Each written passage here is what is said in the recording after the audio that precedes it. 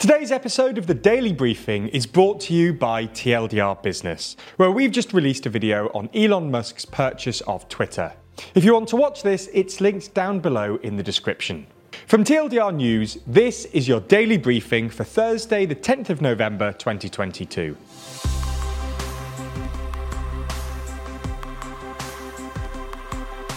Good afternoon. Today we're going to be talking about the Kherson withdrawal. We'll also be discussing three of today's other important stories and discussing Musk's plans for Twitter. But first, the Kherson withdrawal. On Wednesday, after weeks of speculation and denial, Russia's Defense Minister Sergei Shoigu and Commander-in-Chief Sergei Surovikin officially announced that they would be withdrawing from Kherson city in order to re-establish defences on the east bank of the Dnipro River. Originally, Ukrainian officials were sceptical. Mikhail Podolyak, advisor to the head of the Office of the President of Ukraine, claimed that Kyiv saw no signs of a Russian retreat, and that Ukraine would move on the basis of intelligence data, not staged TV statements. Similarly, the head of the press service for the Ukrainian Army's Southern Command claimed that Russian statements were a show and possibly a form of psychological warfare. While their wariness is understandable, satellite data suggests that the Russians are indeed setting up new defensive positions on the east bank of the Dnipro, and new satellite images from Thursday even suggested that they've established trenches in northern Crimea, which gives you a sense of just how bad the Russians themselves expect things to get. By Thursday morning, Podolyak had changed his tune and claimed that while Russian forces might be leaving Kherson, they'd mined it and turned much of the city into rubble. Zelensky also appointed 4 district heads for Kherson, which suggests the Ukrainians are planning to return to Kherson sometime soon. Clearly, this is a massive embarrassment for Russia, not least because Putin claimed to have annexed Kherson only a couple of months ago. Former Kremlin advisor and hardline Russian nationalist Sergei Markov has already described it as Russia's worst geopolitical loss since the Soviet Union collapsed, and Russian nationalist bloggers reacted furiously to the news. As well as being politically embarrassing, the loss of Kherson means that the Russians have lost access to the northern Crimean Canal, which has routed water from the Dnipro River to Crimea and provided 85% of Crimea's water. So what happens next? Well, the same day that Surovikin announced the retreat from Kherson, the Russian Foreign Ministry suddenly announced that Russia is open to negotiating with Ukraine, quote, taking into account the realities that are emerging at the moment. It really does look like the Kremlin is more serious about peace negotiations than ever before, and it's probably no coincidence that this comes only a few days after the Washington Post reported that the Biden administration was privately pressuring Kyiv to begin peace negotiations. Obviously, all the usual caveats apply. You can't really trust what the Kremlin says, and it's possible that this is all a ploy to buy the flailing Russian army some time. But at least superficially, negotiations seem increasingly likely. Okay, so that's the biggest story of the day, but there's a lot more going on around the world. So here's a rundown of 3 other stories.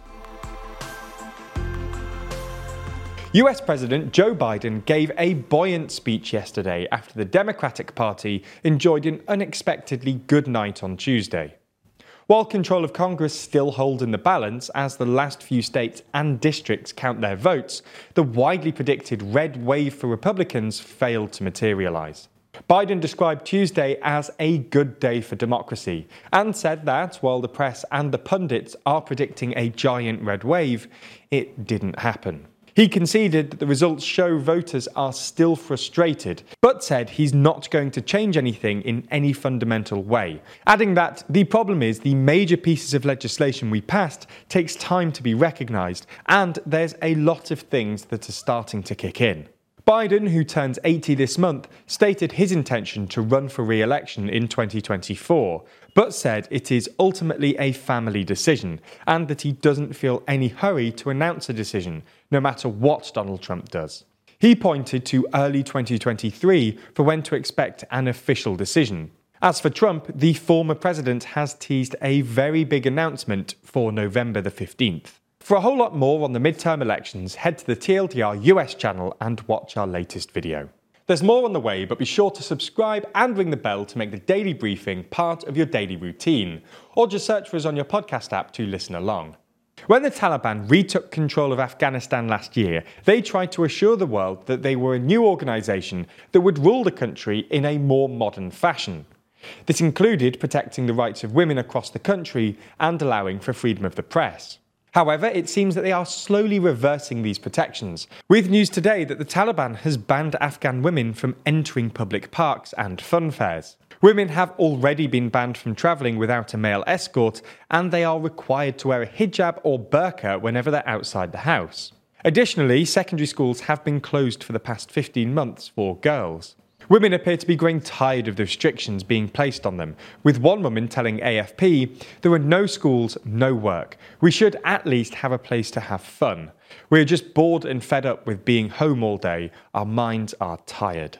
On Wednesday, Just Stop Oil continued their protests by attempting to close the M25, the Ring Road motorway circling London. Charlotte Lynch, a journalist for LBC, was there to try and cover the event. She was arrested by police on conspiracy to commit a public nuisance. She says she tried to show officers her press card and explained that she was trying to cover a demonstration, but this was to no avail. She had her phone taken away from her and was thrown into the back of a police van. She was released after 5 hours in a police cell. The backlash to this story has been pretty large, with Dawn Alford, the executive director of the Society of Editors, saying she was deeply concerned about this and other similar arrests. A spokesperson for Prime Minister Rishi Sunak has said that the PM believes that it is vital that journalists are able to do their jobs. Herefordshire's Chief Constable has said that measures are now in place to allow legitimate media to do their job. While we covered the midterm elections in yesterday's daily briefing, one thing we didn't discuss was the vote in Colorado on ballot measures to provide free school meals to all public school students. So let's end the briefing by briefly discussing this positive news story. The vote was approved by the people of Colorado by a margin of 55 to 45. The measure will help schools pay for meals by raising $100 million a year by increasing tax on the wealthiest residents. That's all we have time for on YouTube today, but if you want to see our discussion of Musk's plans for Twitter, then watch the extended ad-free edition of the Daily Briefing over on Nebula. Nebula subscribers not only get everything you've already watched ad-free, but also an extended edition of the show every single day, available to watch on Nebula or stream on your podcast app of choice. So if you want to support the channel and get a more extensive daily briefing every day, you'll want to sign up. And there's good news. Our friends at CuriosityStream, the streaming service which offers some of the best documentaries, is offering a deal whereby you can get both platforms, CuriosityStream and Nebula, for less than $15 a year. That's all the best documentaries you could want on CuriosityStream, and then more TLDR on Nebula, including the extended briefing, other full exclusive TLDR videos, and it's always ad-free. Click the link below to get both services for less than $15 a year and support the channel.